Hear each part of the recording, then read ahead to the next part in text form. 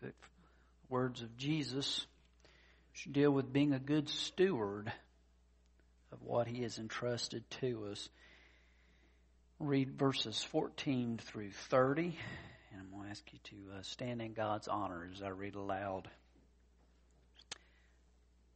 Again, it will be like a man going on a journey who called his servants and entrusted his property to them. To one he gave 5 talents of money, to another 2 talents, and to another 1 talent, each according to his ability. Then he went on his journey. The man who had received the 5 talents went at once and put his money to work and gained 5 more.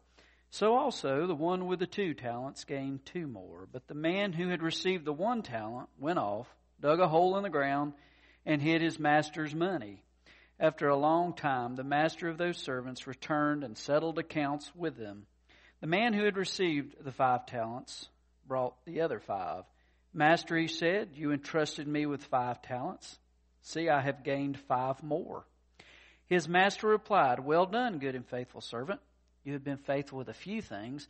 I will put you in charge of many things. Come and share your master's happiness.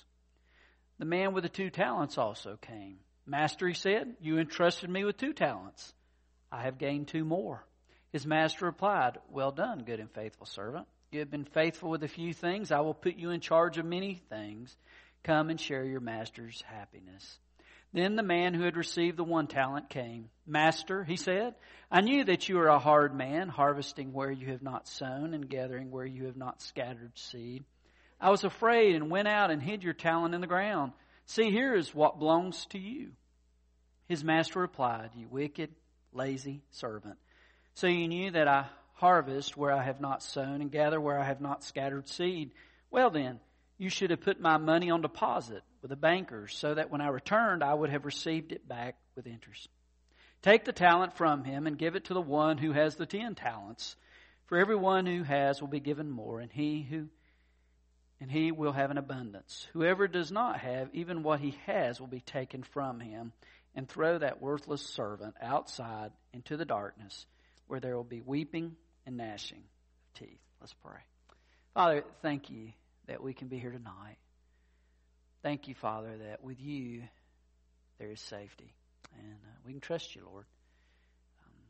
I just pray that you guide us in our time together, Lord, as we talk about being faithful with what you've provided, Lord. What we have is not by accident. You have chosen to place it in our care, and not for all time, but for this time, Lord. And may we be aware of that. Father, may we not hold what we have so tightly that we're not willing to share, whether it's our gifts, our talents, our possessions, whatever, Lord, it all is from you.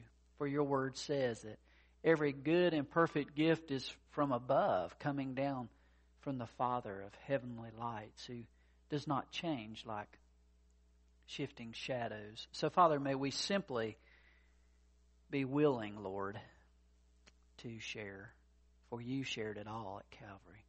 In Christ's name we pray. Amen. There is a story about a family who lived in the city, who had always dreamed of wanting to be cowboys, live on a ranch, have a head of cattle.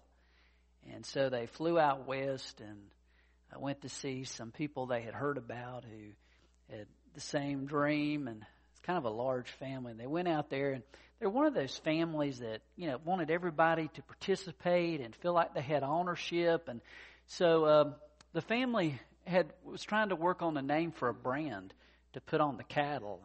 And because they wanted everybody to have a part in it, and they couldn't totally agree, they decided everybody would get to share. So they came up with the Double R, Lazy L, Triple Horseshoe, Bar 7, Lucky Diamond Ranch. His friends said, wow, what a brand, what a name for a brand. He says, so where are all the cows? And the new rancher replied, well, we had quite a few, but nobody survived the branding. And sometimes, I say that, I thought of 1 Corinthians chapter 8, verse 1, that says, we all possess knowledge. Knowledge puffs up, but love builds up. And sometimes we have this wrong idea that we have to have it together.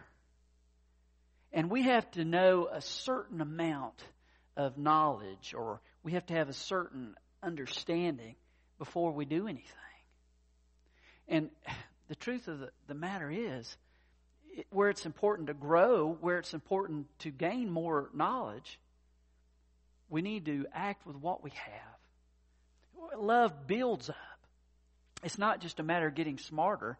It's a matter of giving of yourself. That's what love is all about. And as we look at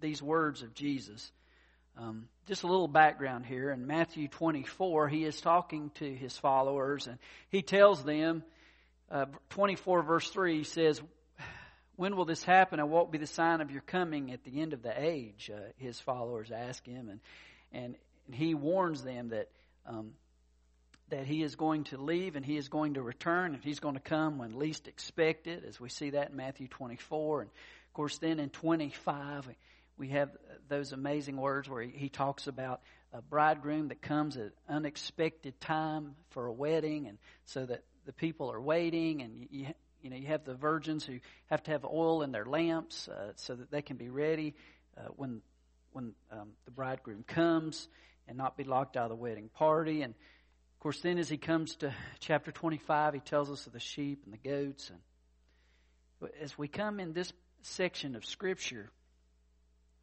for this particular words of Jesus, this parable, it's in between these sections of Scripture. And he talks about being a steward. And I want us to look at 6 different principles that are listed here, 6 lessons that we find. Starting at verse 14, what we have is not ours. He says again, it will be like a man going on a journey who called his servants and entrusted his property to them. First, very important lesson is we think that what we have is actually ours. That somehow we deserve it. And that somehow we will always have it. But the truth of the matter is, guys, it can be taken from us. Because the truth of the matter is, what we have is a gift from God, and it's only for a certain amount of time. And that's really hard. Because we forget that. Even our family, even those that we love and we care for, and they're not really ours. Everything is God's. It doesn't just belong to us. And in that day, as the masters, as those who owned the property, they would go on these journeys and they would leave their servants in charge to take care of their possessions. Not just to be able to keep what they had, but they expected them to be faithful and to be shrewd managers in order to even earn more for the estate. And so their job was not just to sit idly, but to be faithful. Psalm 24:1 tells us, "The earth is the Lord's and everything in it, the world and all who live in it." That is an amazing verse because it tells us there is nothing beyond the scope of God's ownership. There's nothing that doesn't belong to God. The whole world, everything in it, including you and me, are His. He is the one who's in charge, and He's the one who ultimately deserves to call the shots. And our lives are brief in this place that we know until we step into eternity. Psalm 39 verse 4 says, "Show me, Lord, my life's end and the number of my days. Let me know how fleeting my life is." As the psalmist says, hey, life is short. James tells us we're like a mist or like a vapor, here for a little while, and then we vanish.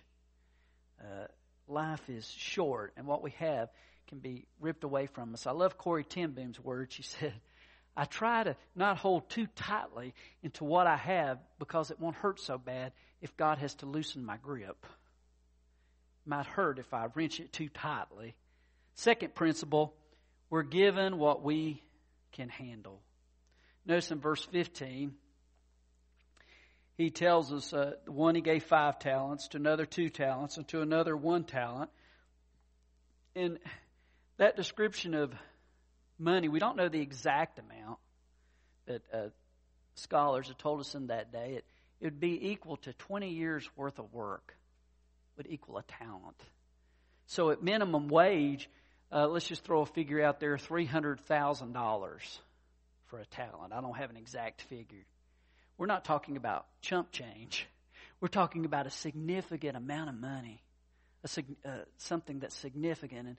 And so this master, as he gives these talents, he gives 5 talents, and he gives 2 talents, and he gives 1 talent. Even the 1 talent at $300,000 is a lot of money. It is significant. And what we have is significant. God wants us to use it. Maybe you heard about the plane crash, and there were several that were on this island, and there was no way off, and everyone was worried because, there's limited food, there's limited water. But there was one guy, he wasn't worried at all. And the guy said, "How can you be so calm? Why aren't you worried?" And he said, "I make $100,000 a week." He said, "Well, that's not going to do you any good to make $100,000 a week here. You can't spend any of this money on this island." He said, "No, you don't understand. I make $100,000 a week, and I tithe. My pastor will find us." You kind of joke about that and look at that. But the truth of the matter is, what we have is just for a time. So the guy that had the 5 talents, that could come out at the $300,000 level to $1.5 million. The second guy with 2 talents, $600,000, and then of course $300,000 for the 1 talent, in order to give to God and to share with Him. Third, we must invest what we've been given. Look at verse 16. The man who had received the 5 talents went at once and put his money to work and gained 5 more. He didn't just sit on what he had. He started thinking, "God, how can I use what you've entrusted to me?" Or Master, how can I use what is entrusted to me? We would say, "God, how can I use what you have entrusted to me?" And then, the guy with the 1 talent, he dug a hole in the ground, and he hid his master's money instead of working and using what he had been given. Our job is to use what we have, not what we don't have. God has given us gifts for a specific reason. He's given us possessions for a specific reason. And He wants us to be open to allowing that to be used for His glory and for His work. Maybe you heard the story of Antonio, who they wanted him to sing in the community choir, but he had kind of a squeaky voice. Then they wanted him to take violin lessons, but he really wasn't a natural musician. But he did discover that he had a knack for woodworking, and he ended up being an apprentice of a violin maker, and then eventually he became very famous as one who made violins, and is known for making 1,500 famous violins at $100,000 a piece, as those who are into the Stradivarius violins. A potential of gifts using for God's glory. Zig Ziglar said, "You're the only person on earth who can use your ability." It's not so much what your ability is, it's the point that is it God's to use. That's the point he's trying to get out of it. Next one here, a day of accountability is coming. Look at verse 19 here. After a long time, the master of those servants returned and settled accounts with them. It's kind of a scary thought. But we will meet our master. It's something to take seriously. He will return. Some people live as if He will not. But He has said, "I'm coming back." Romans 14:12 says, "So then each of us will give an account of himself to God." And so we need to be aware of Him. We need to live with that in mind of His return. Listen to 1 John 2:28. "And now, dear children, continue in Him so that when He appears, we may be confident and unashamed before Him at His coming." The picture here is to be about His business. The 5 gained 5 more. The 2 gained 2 more. And then the one, he just hid his. And why? I think it's interesting here as we learn about this, we see it's because of fear. With the other two servants, they received affirmation. What did he say to him? He said, "Great job. Well done. I appreciate your good work and your faithfulness." There was promotion. He says, "Since you've been given a little and you've been faithful, I'm going to give you more. More opportunities, more blessing." There was celebration. He said, "Let's celebrate. You've been faithful. You've done the right thing. And it's time to celebrate. You've been faithful and done a great job." But the one talent guy, on the other hand, look at what he says in verse 24. "Then the man who had received the one talent came. 'Master,' he said, 'I knew that you are a hard man, harvesting where you have not sown and gathering where you have not scattered seed.'" The first words out of his mouth was, "I knew. I knew that you were a hard man." You see, it was his view of God. A.W. Tozer said that what we think about God is the most important thing about us. If we don't see the love, the forgiveness, and the kindness of God, if we see Him as a harsh tyrant, then we move by fear alone. And in Romans 2:4, it says that we're not drawn by that, but by His loving kindness is what He draws us with. Not the fear, but He wants us to be drawn by His love, by what He's accomplished for us at the cross. That would be the motivation. For it says in 2 Timothy 1 verse 7, "For you did not receive a spirit of fear or of timidity, but of power, of love, and self-control." Not to be controlled by that fear. Or in 1 John 4:18, look that one up, as he shares about our motivation, not being fear, but His love.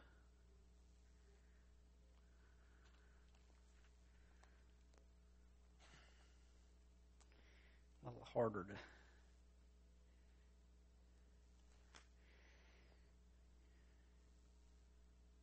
"There is no fear in love, but perfect love drives out fear, because fear has to do with punishment. The one who fears is not made perfect in love." When we fully understand God, it's not about the fear, it's about the love.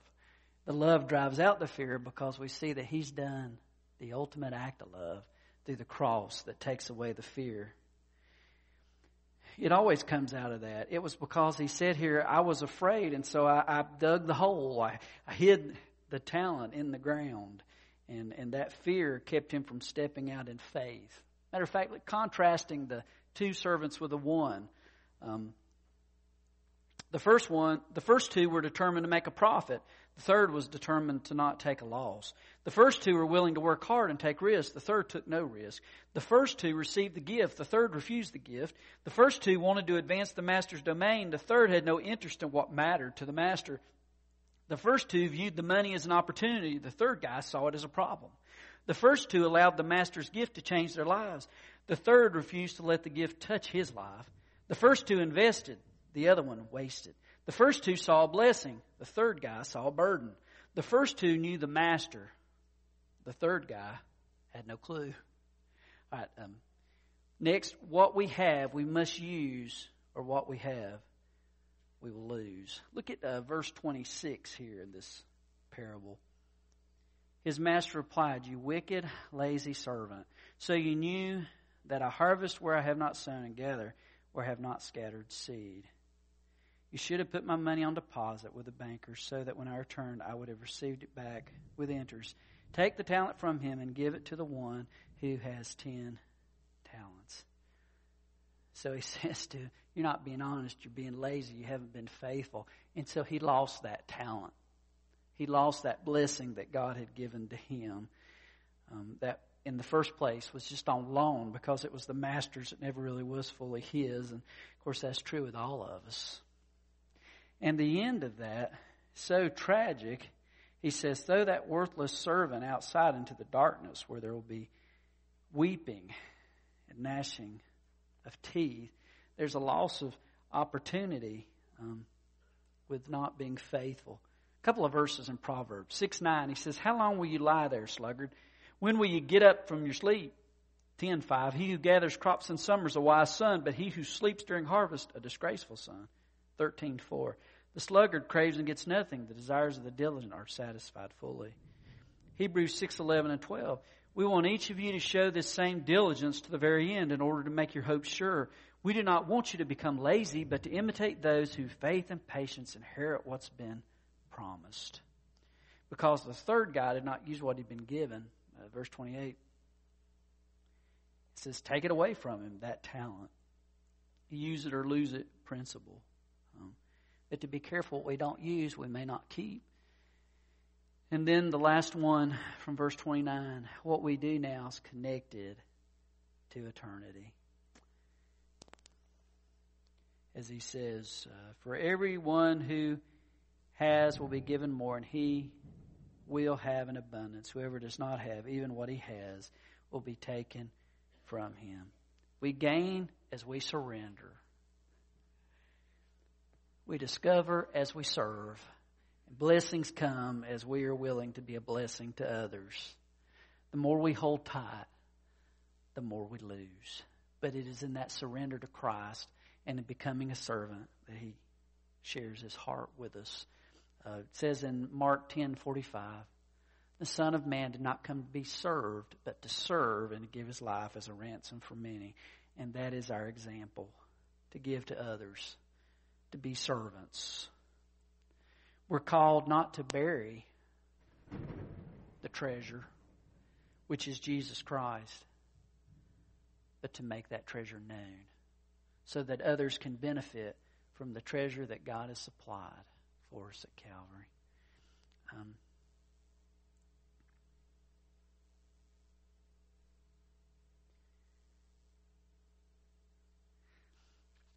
Let's go, Lord, in prayer. Father, thank you for supplying to us, Father, more than what we need. You are so kind. You are so good, Lord. Father, you call us not to live in fear, but to walk by faith. Not to be paralyzed by what may happen, but to take hope in you. And I just pray, Father, that as stewards, we would have an eye that sees you at work, that we would have a heart that trusts you, and that our feet and our hands and our mouths would all be dedicated to you. As you say in your word, Romans 12:1, "I urge you, brothers and sisters, to offer your bodies as living sacrifices, holy and pleasing to God." This is your spiritual act of worship. And Father, may that be true of us, because, Father, we are yours. May we live as we are, as you've created us and as you've recreated us through Christ. Because your word says, if anyone is in Christ, he's a new creation. The old is gone, the new has come. Father, as we prepare to sing to you, may we stand and just say yes to your call. Whatever that may be, Lord. Maybe you're dealing in different ways tonight with those of us who are here. And may we say yes to you. Father, whatever it is that needs to be done to stand up for you, a decision that needs to be made that will bring glory to God. Maybe that's to trust Christ for the first time. Maybe it's to be baptized and to join the specific fellowship. Maybe it's to do something with a neighbor, or where we work, or at school, or I don't know, Father, just something to bring glory to you. And just give us courage to not live in fear, but in courage, and to realize that you have provided strength, and you want us to use that strength for your glory. So as we stand, as we sing, may we be willing, Father, to say yes to what you ask of us. In Christ's name we pray. Amen. Let's stand.